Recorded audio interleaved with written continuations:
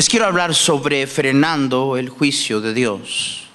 Frenando el juicio de Dios. Me encanta David. Muchas veces he dicho que, segundo al Señor Jesucristo, probablemente David es el personaje favorito mío de toda la Biblia. A través de los años de una manera muy a propósito, he estudiado su vida, las distintas etapas de su vida, sus reacciones, los salmos, hermanos, bendito, increíble. El día que me vaya con el Señor y el día que el Señor ya se canse de mí, y el día que el Señor me diga, ¿sabes qué? Ya pásale chance a alguien más, ¿no? Porque yo voy a querer estar con el Señor, amén. Ya cuando el Señor me diga, ya, pásale chance a alguien más, voy a ir a buscar a David. Qué tremendo siervo de Dios. Las victorias más grandes de David se mostraron en sus fracasos. Todos brillamos muy grande y muy bien cuando todo va bien. Pero la grandeza de este hombre se mostró probablemente más, hermanos míos, en los tiempos de sus fracasos que cuando derrotó a Goliat. Y Dios así lo ve. Y a pesar de todas las cosas que sucedieron y los conflictos personales que David tuvo, porque los problemas que David tuvo fueron de naturaleza personal, muy personal. Y estamos hablando de un hombre de quien Dios dijo tenía un corazón conforme al corazón de Dios. Dios dijo eso. No dijo eso un colega de él, no dijo eso, no, fue Dios quien dio testimonio de este hombre. Tanto así que el corazón de David, no tengo duda, era algo que Dios quería exponer a nosotros, a su pueblo, por generación tras generación, para que comprendiéramos qué es tener un corazón para Dios. La razón por la cual usted comienza a ver, inclusive después, hermanos, de que Él desaparece y Él muere, todavía encontramos tanto en Reyes y Segunda de Reyes constantemente vemos que la medida de todos los que vinieron después de Él era David. Hizo lo recto ante los ojos de Jehová, como su padre David. O dice la Escritura, o no hizo lo recto como su padre David. Siempre David siendo usado como esa medida. David, que a pesar de todos sus conflictos personales, hermanos, es aquel del linaje del cual vino nuestro Salvador. Amén. Y aún en el libro de Apocalipsis encontramos a este siervo de Dios, identificando al Mesías como el león del linaje y de la tribu de David. Y por eso me interesa mucho a mí ver cómo es que a pesar de los conflictos y las batallas personales que él tuvo, cómo es que David termina siendo un hombre de Dios, como acabamos de decir, victorioso. Porque cuando todo va bien y cuando estamos en la cima de cualquier logro, cualquier cosa que por la gracia de Dios Él nos concede, pues todos somos tremendos. Y déjeme decir que esto es muy importante para todos nosotros, porque como dijo el pastor, y vuelvo a recalcar, hermanos, nosotros, estos eran hombres como tú y yo. Una de las cosas que más nos asusta el día de hoy es admitir que tenemos problemas. Y si los tenemos, no queremos que nadie sepa. Estamos tan preocupados de nuestra imagen y cómo otros nos ven. Y vamos, he dicho esto tantas veces, con muy pocas excepciones. Yo encuentro en este libro, yo lo leo en mi Biblia, que los más grandes personajes en la Biblia tuvieron serios problemas. Y doy gracias a Dios que nosotros no somos como ellos.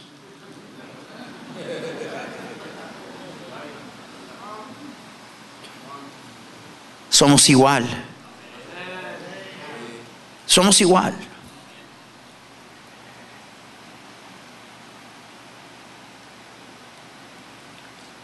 El escenario que acabamos de leer, para los que leen su Biblia, lo conocemos y lo entendemos muy bien.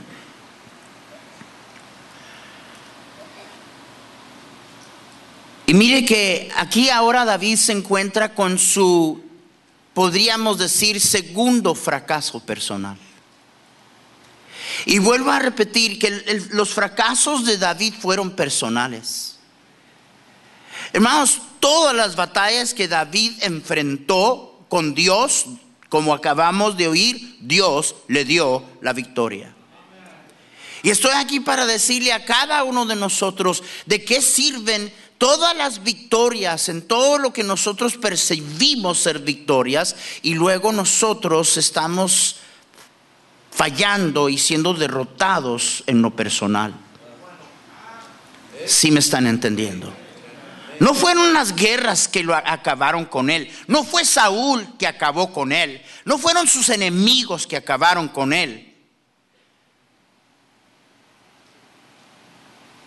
Que nos lleva a entender de que usted necesita comprender que no hay nadie ni nada que a usted lo puede destruir. Deje de estar echándole la culpa a algo o a alguien.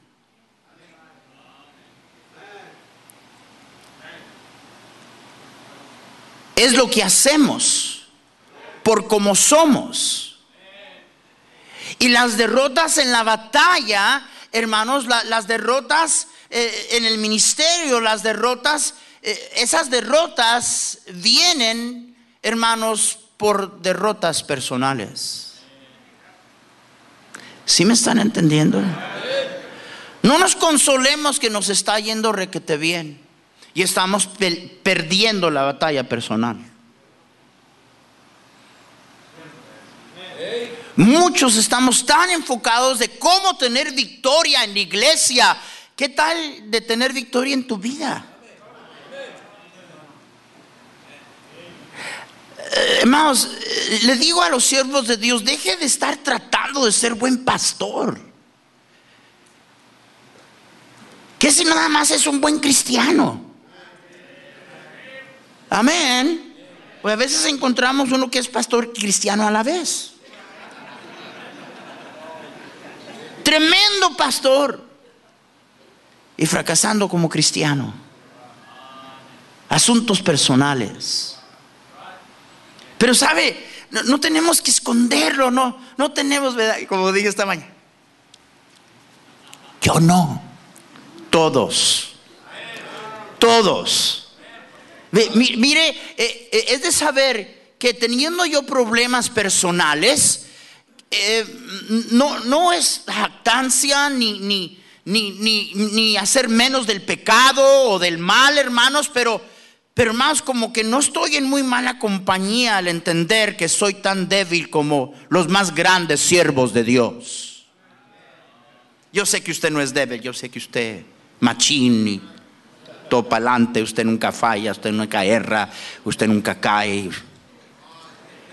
Y a propósito, lo que nos tiene derrotados es el hecho de que cuando vienen esas cosas y las consecuencias de lo que hacemos, no sabemos cómo responder. Si hay algo que David sabía cómo hacer, Él sabía, cuando él fallaba, él sabía dónde estaba la respuesta. Y no solamente sabía, sino muy a propósito, Dios lo puso en este bendito libro para su bendición y la mía. Digo, los que fallamos. 2 o 3. 1 quizá. Y vamos a encontrar, hermanos, que en la divina obra de Dios en tu vida y la mía, Dios no va a tratar necesariamente, hermanos míos, acuerdo a nuestro pecado y a nuestro mal. Por más que usted se queja, por más que usted se hace la víctima, por más que usted tiene su fiesta de lástima de cómo le está yendo, déjeme decirle, ninguno de nosotros estamos pagando lo que merecemos pagar. Ninguno. A pesar de que usted vive llorando todo el tiempo. Y solo por la gracia de Dios. Comenzando con nuestra salvación. Amén. Se lo estoy comprobando. ¿Cuántos son salvos aquí? Y, mire, ¿por qué? Dios guarde que no vaya a decir uno aquí porque soy tan justo. No puedo dejar de recordar a mi mentor y maestro Hernán Cortés, que se levantó en una iglesia. No hay justo ni a un uno. No hay justo ni a un uno. Hay uno aquí justo. Y se levantó un hombre y dice: Señor, ¿usted es justo? Sí, yo me llamo Justo Ramírez.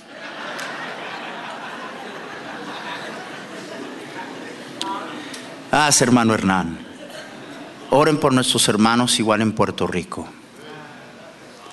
Pero David sabía. Encontramos ahora aquí Dios trayendo mortandad al pueblo por algo que David hizo. ¿Qué hizo David? ¿Cuál fue el pecado de David? La Biblia dice en Crónicas 21, 2 y 4: y dijo David a Joab y a los príncipes del pueblo: id, haced censo de Israel desde Beerseba hasta Dan, y informadme sobre el número de ellos para que yo lo sepa. Y dijo Joab: añada Jehová a su pueblo 100 veces más, rey señor mío. ¿No son todos estos siervos de mi señor? ¿Para qué procura mi señor esto, que será para pecado a Israel? Mas la orden del rey pudo más que Joab. Salió por tanto Joab y recorrió todo Israel, y volvió a Jerusalén y dio la cuenta del número del pueblo a David. ¿Cuál fue su pecado? Y miren, hermanos, el estar nosotros ahorita viviendo las consecuencias de lo que muchas veces no queremos ver y no queremos admitir, mejor es no ponernos en esa situación. Mejor es obedecer al Señor. Mejor es vivir en obediencia y santidad. Mejor es buscarlo con todo nuestro corazón. Y saben que siempre Dios está allí para detenernos de hacer el mal. Siempre. Pero cuando una persona está cegada en su pecado y decidida a hacer lo que se le antoje y que lo que se le pega la gana, ni se da cuenta y ni lo ve. Joab le dijo, y no era Joab, hermano, era Dios tratando de detener a David. ¿Me están escuchando? Dios siempre busca la manera de frenarnos en nuestras locuras. Siempre. Siempre hay alguien allí que le dice: hermana, no creo que eso es correcto. Oiga, pastor, no, ¿sabe qué? Hermano, ¿está seguro usted de esto? Y hermanos, mire, David era el rey, su palabra pudo más. Pero ¿qué hizo? Que fue tan malo? Porque la palabra de Dios dice en el versículo 7: asimismo esto desagradó a Dios y hirió a Israel. La segunda vez que encontramos en la Biblia, de las únicas las únicas dos referencias en toda la Biblia en relación a David que la Biblia dice que el Señor se desagradó de él. Cuando Natán vino después de que la palabra de Dios dice que tratando de esconder lo que él había hecho, el adulterio y el asesinato del esposo con quien había cometido, de la mujer con quien había cometido adulterio, dice la palabra de Dios lo siguiente: mas lo que David hizo fue desagradable en los ojos de Jehová. Esta es solo la segunda vez que encontramos que Dios está desagradado con David. Y desagradado de tal manera que dice la palabra de Dios que comienza la mortandad en el pueblo. Mas, ¿qué había mal de un censo? Dios mismo había ordenado un censo en Números 1, versículo 1 y 3. Habló Jehová a Moisés en el desierto de Sinaí, en el tabernáculo de reunión, el día primero del mes, en el segundo año de su salida de la tierra de Egipto, diciendo: tomad el censo de toda la congregación. Digo, ¿qué malo había de tomar un censo? Pero hermanos, en lo que Joab dice y la forma que Joab trata de frenar lo que David estaba a punto de hacer, encontramos la razón de por qué Dios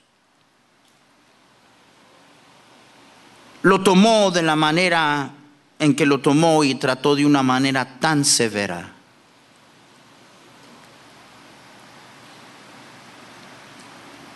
Déjeme primeramente decirle que Dios no juzga tus actos, Dios juzga tu corazón y tus motivos. Ve, muchos de nosotros ahorita estamos pagando. Hay juicio de Dios sobre hechos del pasado. Ahora nos queremos hacer los locos como que no, pero sí. Y el problema de por qué usted no puede acomodar esto es porque usted piensa que Dios trae juicio cuando usted hace algo. Pero Dios no juzga tus hechos. Porque en otro tiempo lo que hizo David no fue ningún problema. No. Tomar un censo, ¿cuál era el problema? Pero era el corazón y lo que estaba detrás de lo que él estaba haciendo que Dios juzgó. ¿Me están escuchando? Ya leímos en estos días 1 Corintios 4, 5, donde la Biblia dice que Dios va a juzgar, va a manifestar las intenciones de nuestro corazón. Y vimos Hebreos 4:12, donde la Biblia dice que la palabra de Dios, hermanos míos, discierne los pensamientos y las intenciones del corazón. Siempre se pagan las consecuencias del mal que hacemos.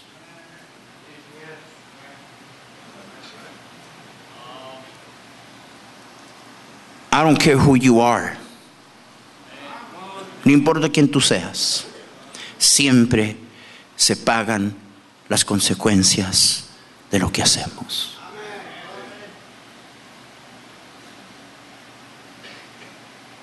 Estamos en un lugar muy peligroso ahorita, porque en el nombre de la gracia se ha desatado un libertinaje de pecado.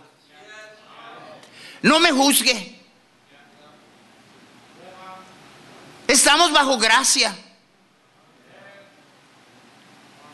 Hermanos, ese es el primer paso a apostasía. Hay un librito allá antes del libro de Apocalipsis llamado Judas, cualquier capítulo que usted quiera. Y hermanos, miren, la Biblia nos dice la razón que Judas escribió este libro. Y claramente nos enseña, hermanos, que el comienzo de un apóstata es cuando él comienza a redefinir los términos, ¿me están escuchando? Y las doctrinas, acomodarlas a su conveniencia.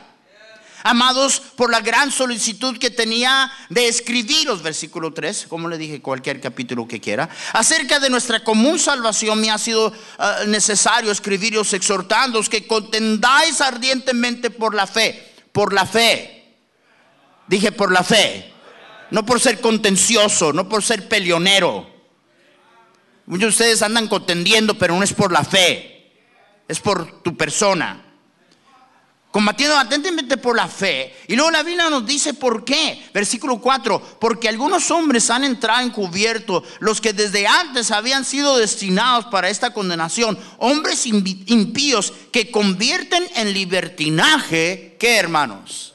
¿Qué, hermanos? Y en nombre de la gracia, ¿verdad? Hoy hay un libertinaje increíble. Es triste, es trágico. Pero déjeme decirle que la tragedia viene adelante. Pero porque nuestro Dios sí es un Dios lleno de gracia. Pero no hay mal que tú y yo cometemos que no se paga. Aparte que la gracia de Dios venga y sea aplicada, siempre se pagan consecuencias. Y mire, le vuelvo a repetir. Usted a lo mejor no puede comprenderlo porque usted dice, no lo hice, yo no hice eso, yo no hice aquello. Y el Señor dice, estaba en tu corazón.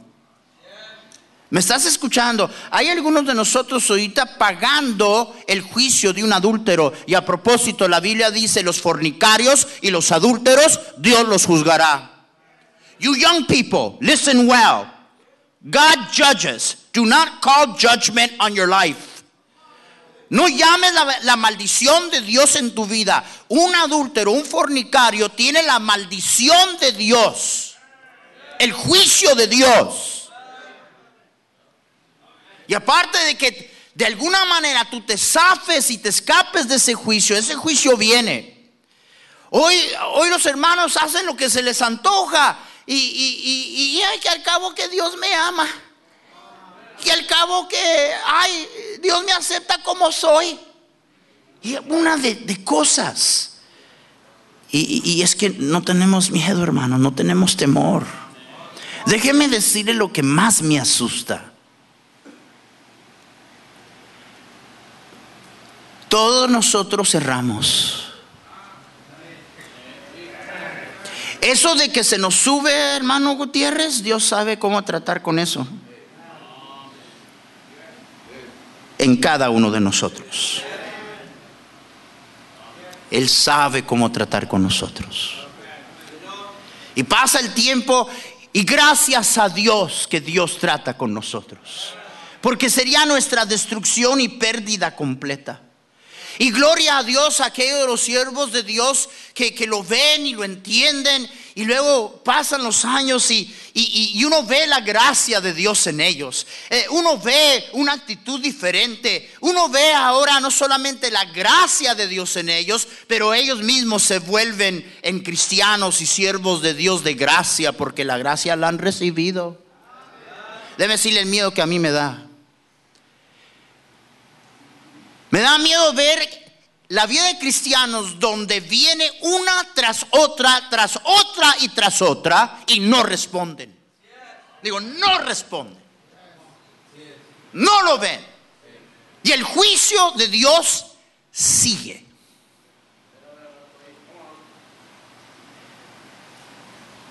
Viene Gad y le dice, te doy 3 cosas de escoger. 3 años de hambre sobre la tierra, 3 meses de ser perseguido por tus enemigos, la derrota de Israel, 3 días de juicio directo sobre el pueblo.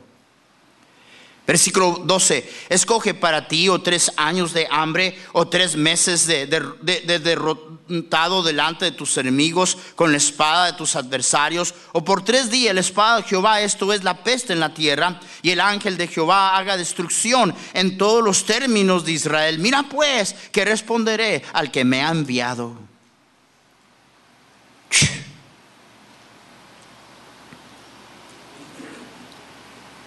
Y envió Jehová al ángel de Jerusalén a Jerusalén para destruirla. Pero cuando estaba destruyendo, miró Jehová y se arrepintió de aquel mal. Y dijo al ángel que destruía: basta ya, detén tu mano. Tomen nota de esto. Porque hermanos, antes de que David obedece a la letra lo que el profeta vino a decirle que necesitaba hacerse para que frenara el juicio, Dios ya había detenido la espada. ¿Me estás escuchando? Nuestro Dios es tan bueno, hermanos. Él no se goza en vernos sufrir. Él no se goza, hermanos, en ver el pecado causándonos miseria y dolor. Él no se goza en eso. Dios no es así para que se te quite. No, hermanos, Él no quiere eso. Y el Señor ve al ángel destruyendo y Él no, porque es un Dios de compasión y de misericordia. La verdad es, hermanos, déjenme decirles algo. Yo me asombro de lo bueno que es nuestro Dios. Mientras hay tantos ahí chillando y haciéndose las víctimas porque hicieron lo que hicieron, en vez de estar quejándose, mire, la verdad es que yo me asombro que Dios de un solo no dice: gente rebelde, no me hacen caso. Cuando hacen el mal, allí está mi gracia, pero ni eso quieren. Los amo y responden diferente. Yo me asombro que Dios no acaba con nosotros de una vez. Usted lo haría. Usted ya lo ha hecho. Con esta persona ya estoy hasta aquí. Qué bueno que Dios no es así con usted, hermana. Qué bueno que Dios no es así con usted, siervo de Dios. Amén. Hermanos, la Biblia dice que antes de que Gad le viniera, vea a la era de Ornán, compre esa era, quiero que haga, presente eso. Antes de eso, hermanos, Dios ya quiero que tome nota de eso, porque vamos a regresar a eso. Hermanos, tal y como Dios ve, escúcheme, tal y como Dios ve y juzga nuestro corazón y no nuestros hechos, de la misma manera Él ya veía lo que estaba en el corazón de David. ¿Me están escuchando? Y alzando David sus ojos, versículo 16, vio al ángel de Jehová que estaba entre el cielo y la tierra, con una espada desnuda en su mano extendida contra Jerusalén. Entonces David y los ancianos se postraron sobre sus rostros cubiertos de cilicio. Otros siempre sufren por el mal que hacemos.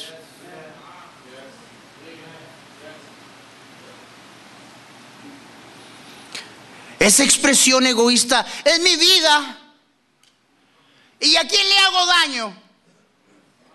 Déjeme solo, déjenme hacer lo que quiera. Al cabo yo no le estoy haciendo daño a nadie. Te estás engañando.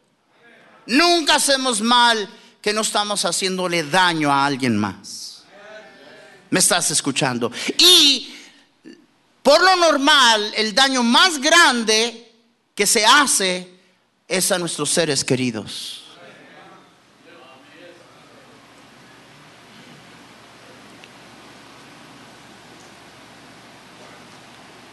La palabra de Dios nos dice que Satanás andaba detrás de Israel. Y oh, hermanos, como el diablo usó a David para hacerle daño a su pueblo, así el diablo quiere usarle a usted para hacerle daño a otra gente. No nomás arruinar su vida, sino hacerle daño a otros también. ¿Me están escuchando?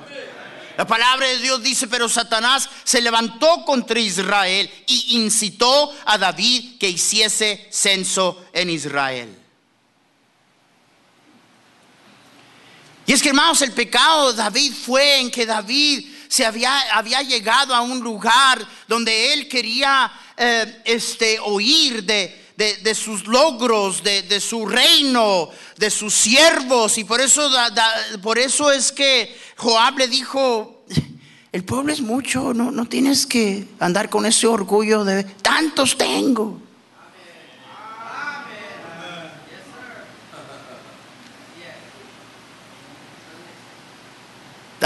Hoy en día hay algunos siervos de Dios que antes de que te saluden te dicen cuántos tuvieron en la iglesia el día domingo. Y estoy seguro que eso impresiona mucho a Dios. Y son todos tus siervos, le dijo David. Mira nomás cuántos me sirven. Mira nomás qué raza que me cargo. No fue el censo, fue el motivo detrás de lo que él hizo. Y él lo entendió. Y por eso después dice: ¿no soy yo el que hizo contar al pueblo? Yo mismo soy el que pequé. Ciertamente he hecho mal, pero estas ovejas, ¿qué han hecho? Jehová Dios mío, venga ahora tu mano ahora contra mí y contra la casa de mi padre, y no venga la peste sobre tu pueblo. Por lo que David hizo, 70,000 personas murieron. Nunca llegue usted. En primer lugar es el ego y el yo, el orgullo que se revela en contra y sobre y encima de la voluntad de Dios. Pero nunca junto con ese orgullo y ese ego piense usted que usted nomás está dañando a usted mismo. Usted va a dañar a mucha gente. Nuestro ejemplo, ¿cómo ha dañado a nuestros hijos? La iglesia bautista no ha dañado a nuestros hijos. Nuestro ejemplo ha dañado a nuestros hijos. Los hermanos no han dañado a nuestros hijos. Ay, la traen contra mi hijo. No. Su ejemplo, mi ejemplo. Y quiero decirle algo. Cada persona en este cuarto ahorita mismo, cada persona en este cuarto, hay cosas que ya están en acción, que vienen allá adelante. Dije, cada persona que está aquí. Y hermanos, yo no estaba tratando de asustarnos, pastor. Ojalá lo suficiente para que estemos ahorita. ¿Y cómo hago? ¿Cómo hago para frenar esto?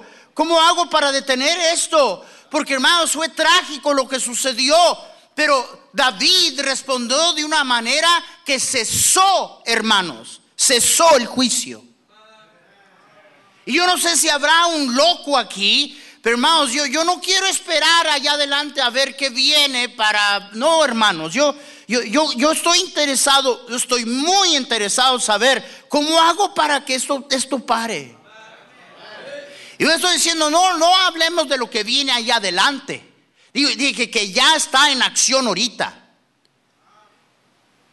que nosotros no sabemos.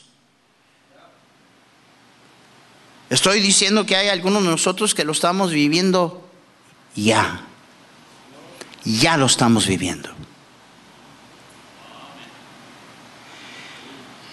¿Cómo le ponemos paro, hermanos? ¿Cómo hacemos que cese? ¿Cómo podemos frenar el juicio? Bueno, déjame en primer lugar decirte que Dios es justo. Dios no ha cometido ninguna injusticia contigo. Ninguna. Pero Dios sería injusto si le deja a usted y a mí hacer lo que se nos pega la gana sin haber ninguna consecuencia. Eso sería un Dios injusto. Y mi Dios no es injusto. Te ama, me ama. Somos sus hijos, pero Él no va a cambiar quién Él es. Él es justo, Él es santo.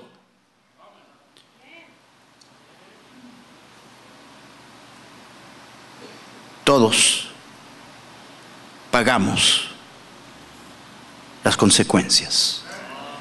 ¿Qué hago para frenar el juicio? Número 1, percibir el llamado de Dios al arrepentimiento.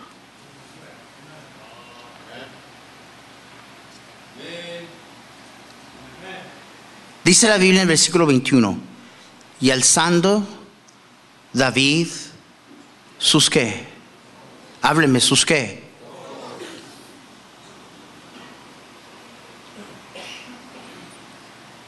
Dios pone ante nosotros cosas dolorosas y lo hace a propósito. Dios quiso que David viera y no nos gusta ver. ¿Me están entendiendo? Dios pone ante nosotros cosas que quisiéramos que no fueran ciertas, que quisiéramos que desaparecieran.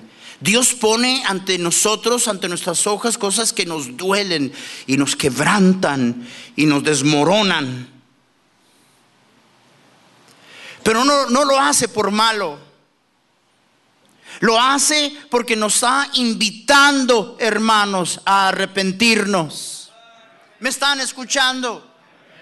Lo hace porque está invitándonos, hermanos. Cuando David ve esto, es entonces que David responde junto con los ancianos de Israel, se postran en sus rostros, se cubren de cilicio, que siempre era simbólico de arrepentimiento, no nomás arrepentimiento, sino profundo arrepentimiento.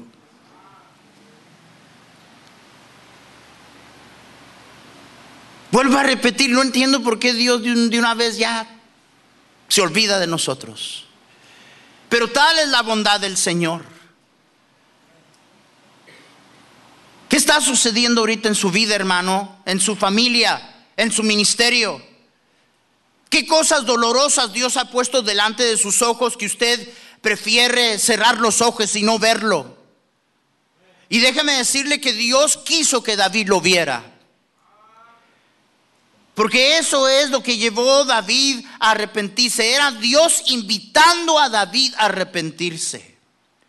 O menospreciáis, dice Romanos 2:4, las riquezas de su benignidad, paciencia y longanimidad, ignorando que su benignidad te guía al arrepentimiento. Hermanos, es porque Dios es benigno que te invita a arrepentirte. Y no dice, ¿sabes una cosa? Piérdete. Sigue en tu camino. Sigue sufriendo las consecuencias. Nuestro Dios es bueno, hermanos. Nuestro Dios es benigno, hermanos. Pero usted y yo no lo percibimos porque pone enfrente de nosotros las dolorosas consecuencias de nuestro mal. Y nosotros, no lo quiero ver, no lo quiero ver. No, lo vas a ver. Lo vas a ver. En las obras de literatura de tiempos pasados de los puritanos, uno de ellos decía que la razón que el Señor permite eso es para que nosotros nunca más queramos hacer lo mismo de nuevo. Pero nuestro Dios es bueno. Pero igual dice la palabra de Dios allí en Romanos 2 y Pablo dice, pero tu dureza y por tu corazón no arrepentido. Ay, pero déjeme añadir otra cosa. Estas mega iglesias que se están levantando bajo la premisa que puedes vivir como se te antoja y nada va a pasar. ¿Y saben cómo atraen a mí? Porque no ganan almas. Están llenas las iglesias de gente latosa que no tiene ningún compromiso con Dios, ninguno. Porque se les dice, allá vas con los bautistas. Y tú vas y vienes derrotado, cansado, turbado y afanado de tantas cosas. Y estás esperando que te levanten y no te levantan, te aplastan. Tú vienes para que te animen y te patean. Tú vienes para que se te levanten tu espíritu y quebrantan tu espíritu y te hacen ven aquí, y aquí no te vamos a hacerte sentirte mal. Aquí no vamos a decirte que anda mal en tu vida. Aquí no vamos a decirte lo que tienes que corregir. Aquí no te vamos a decir que hay un Dios que juzga el mal. No. Ven aquí, y cuando salgas de aquí te vas a sentir como Superman.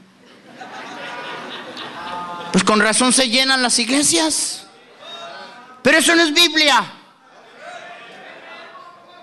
Hay consecuencias por las cosas que hacemos, pero hay un Dios que, por tan doloroso que sea, hermano, hermana mía, su benignidad nos invita a arrepentirnos. Y muchas veces esa invitación viene a través de Él poner delante de nuestros ojos cosas que no queremos ver.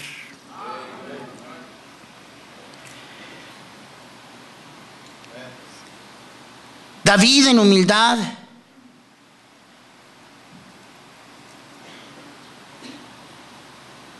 se le ha de escoger tres cosas. Escoge David, y David no escogió. David, hermanos míos, dejó el juicio en las manos de Dios. Entonces David dijo, versículo 13, a Gad: estoy en grande angustia. Ruego que yo caiga en la mano de ¿quién?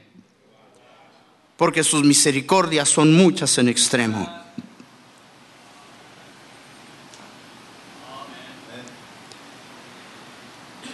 Vienen las consecuencias. Y somos cuando estamos entrenando y enseñando principios sobre disciplina de los niños, ¿verdad? Yo les digo, hermanos míos, si después de que le has metido unas nalgaditas al malcriado, a la malcriada, y 1 hora después, 2 horas después, todavía está,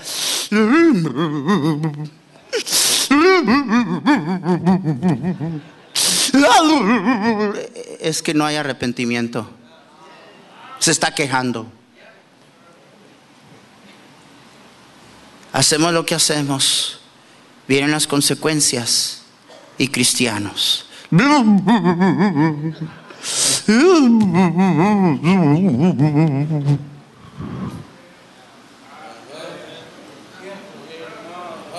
Yo no sé sus hijos, pero mis hijos, ¿verdad?, estaban a punto de recibir disciplina y decían: oye, pero nomás una me vas a dar, ¿verdad? Nomás una, ¿verdad?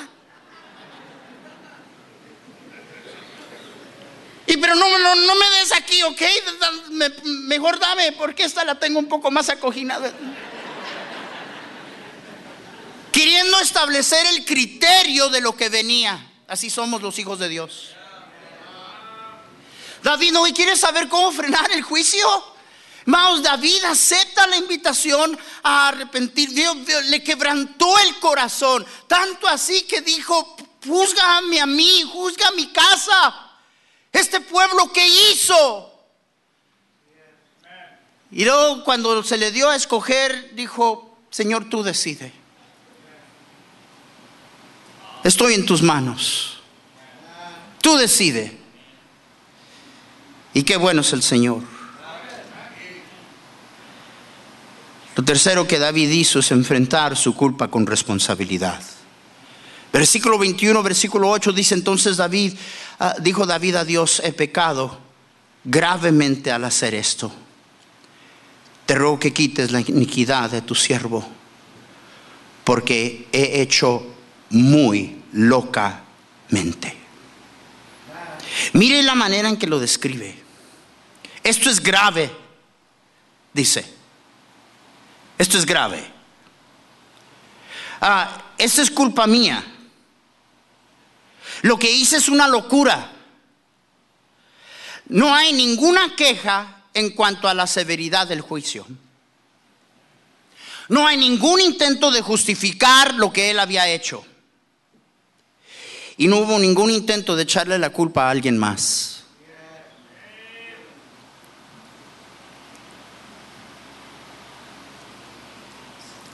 Hermano, no es su pecado y el mío. Eso se arregló en la cruz del Calvario. Donde abundó el pecado, sobreabundó la gracia. El problema es de que, hermanos, en primer lugar, hoy en día nadie erra. Nadie. Digo, vemos lo que vemos. Vemos juicio, vea, lágrima, dolor, crisis, miseria. Pero nadie ha hecho nada. Estas cosas por mala suerte me pasaron. Nunca debería de haberme venido de México. Cuando me vine de El Salvador es cuando comenzó todo esto. Y una de tonteras. Porque no queremos aceptar nuestra responsabilidad. Mire, yo no exagero en decirle que hay cristianos que no erran. Si ahorita yo dijera, hermanos, vamos a hacer una cosa, vamos a olvidarnos y vamos a cerrar este culto ahorita, vamos a ponernos de rodillas y vamos a hacer nada más que confesar pecado. Algunos de nosotros batallaríamos en encontrar pecado que confesar.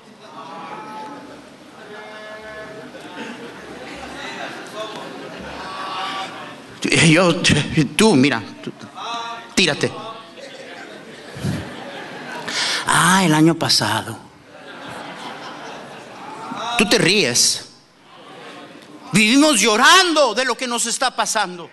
Vivimos quebrantados, vivimos en dolor, derramamos lágrimas, pero nadie erra. Estas cosas vienen nomás porque sabrá por qué. No, hermanos, no. David enfrentó su responsabilidad.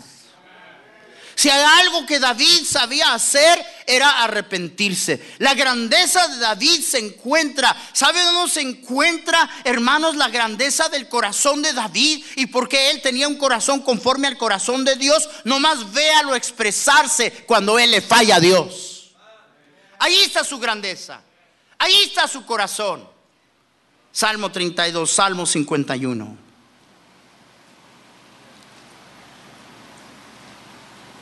Y entonces, en arrepentimiento, no había ningún problema de la instrucción que vino a darle Gad. ¿Me están entendiendo?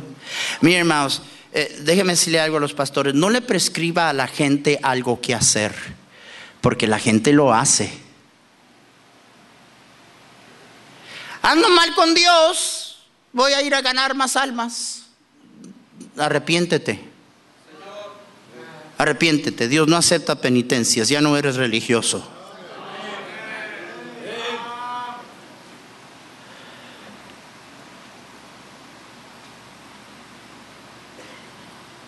No es hasta que David se arrepiente que entonces la instrucción de Gad no fue penosa. Yo encuentro a gente arrepentida que siguen igual.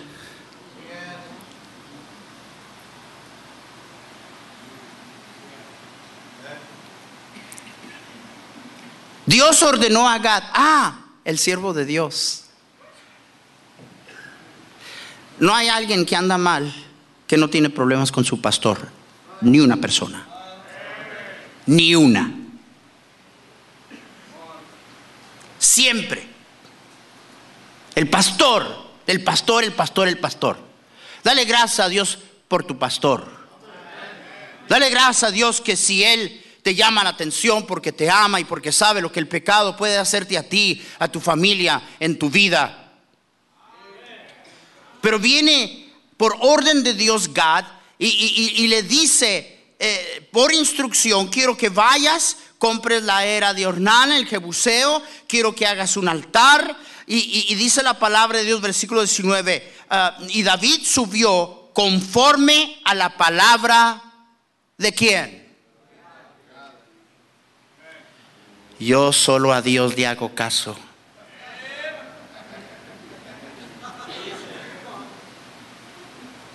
Es que usted es muy piadoso.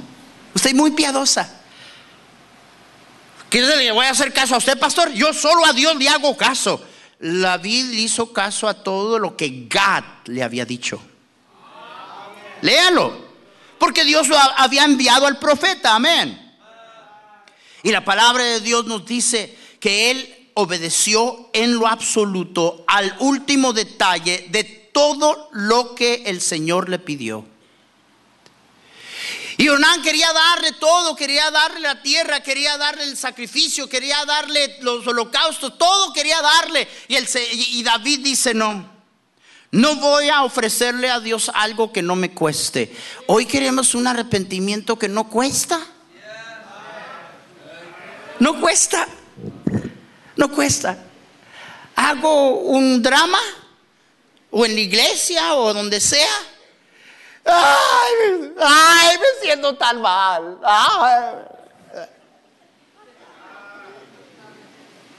Perdóname, doy gracias. Y luego después dar gracias a Dios. Gracias, Señor, gracias por perdonarme.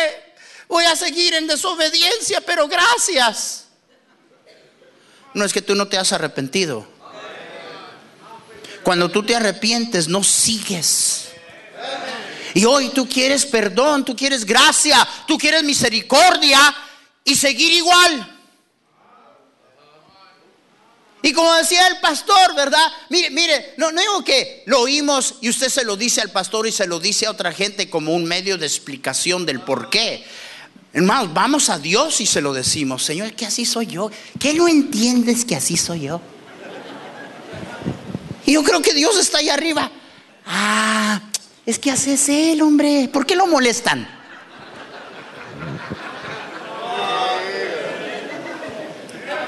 Y luego, como te dije, te vuelves peor. A algunos de ustedes que tienen años y conocen Biblias, comienzas hasta a usar la Biblia y torcer lo que la Biblia dice. Dios me ama tal y como soy. Y lo que está diciendo: voy a seguir pecando, que al cabo Dios me ama. Es lo que está diciendo. Dios sabe cómo tú eres y Dios dice: sé cómo eres, hija. Por eso estoy tratando de cambiarte. Amén. Pero hoy queremos un arrepentimiento que no cuesta nada.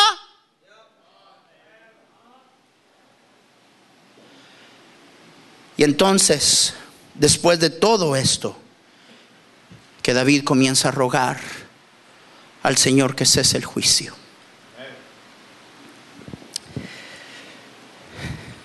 Yo estoy hablando de mi persona, porque yo sé que hay gente tan santa aquí. Yo he cometido suficiente mal, y usted también, para cobrar una vida de dolores. Veo, usted y yo no creemos eso porque hacemos poco de lo que hacemos, y por eso se nos hace extraño. ¿Por qué está pasando esto? Ay, ¿a poco nada más por un censo? ¿Me están escuchando? Entonces David estaba en el lugar: Señor, ya párale, no. Pudieras, Señor, ya, dile al ángel que ya, ¿sí? Señor. Y dice la palabra que el ángel volvió su espada a la vaina.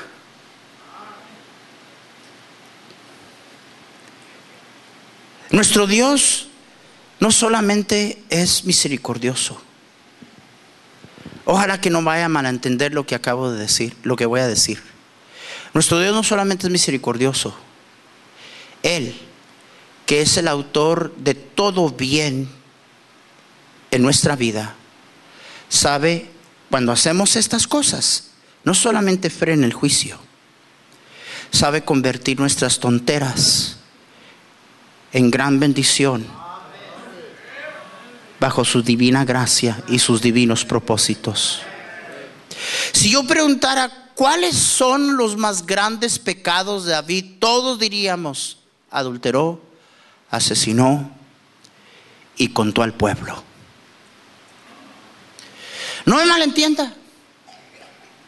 Es necesario volver a repetir lo que dijo el apóstol. ¿Qué pues diremos? ¿Perseveraremos en el pecado para que la gracia abunde? En ninguna manera. No estamos animando esto, pero estoy diciendo que cuando nos arrepentimos, Dios no solamente frena el juicio, Dios convierte nuestras tonteras en su gracia a cumplir sus propósitos divinos. El lugar donde compró David era donde Abraham ofreció a Isaac como sacrificio. El mismo lugar donde se había de edificar el templo. El censo nos dio el lugar del templo, el centro de adoración del pueblo de Dios. El censo, lo malo que David hizo. Dios consiguió el local del templo. El adulterio produjo un hijo que se llamaba Salomón, quien edificó el templo. Los dos más graves fracasos de David nos trajeron el templo y adoración. Qué bueno es nuestro Dios. No vamos a elaborar más. Yo no quiero lo que viene. Yo sé lo que yo merezco. Yo le decía a mi esposa: ¿cómo sigo aprendiendo de tu papá? Mi suegro, un hombre duro, un hombre que hizo tanto daño. Yo lo veía llorando a veces, deprimido, porque sus hijos ni un chiflido le tiraban. Nunca lo oí quejarse, nunca.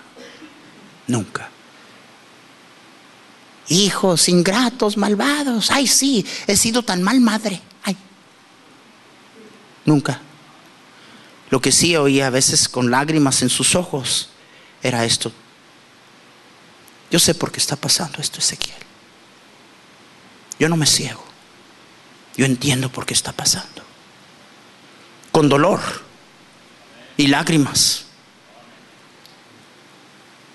Pero como David, él dijo: acepto, Señor, estoy en tus manos. Y como Dios dio gracia a ese hombre, y como Dios lo usó a pesar de sus fracasos y los dolores. Además, todos hemos fracasado. Y los más grandes fracasos que tú has tenido no han sido en el ministerio, han sido en tu vida personal. Esas son las cosas que nos van a destruir. Tú puedes regarla porque no pastoreaste bien y conseguir otra iglesia, pero tú pierdes la batalla personal, y todos hemos perdido esa batalla. David nos ha enseñado qué hacer cuando la perdemos. Vamos a ponernos de pie.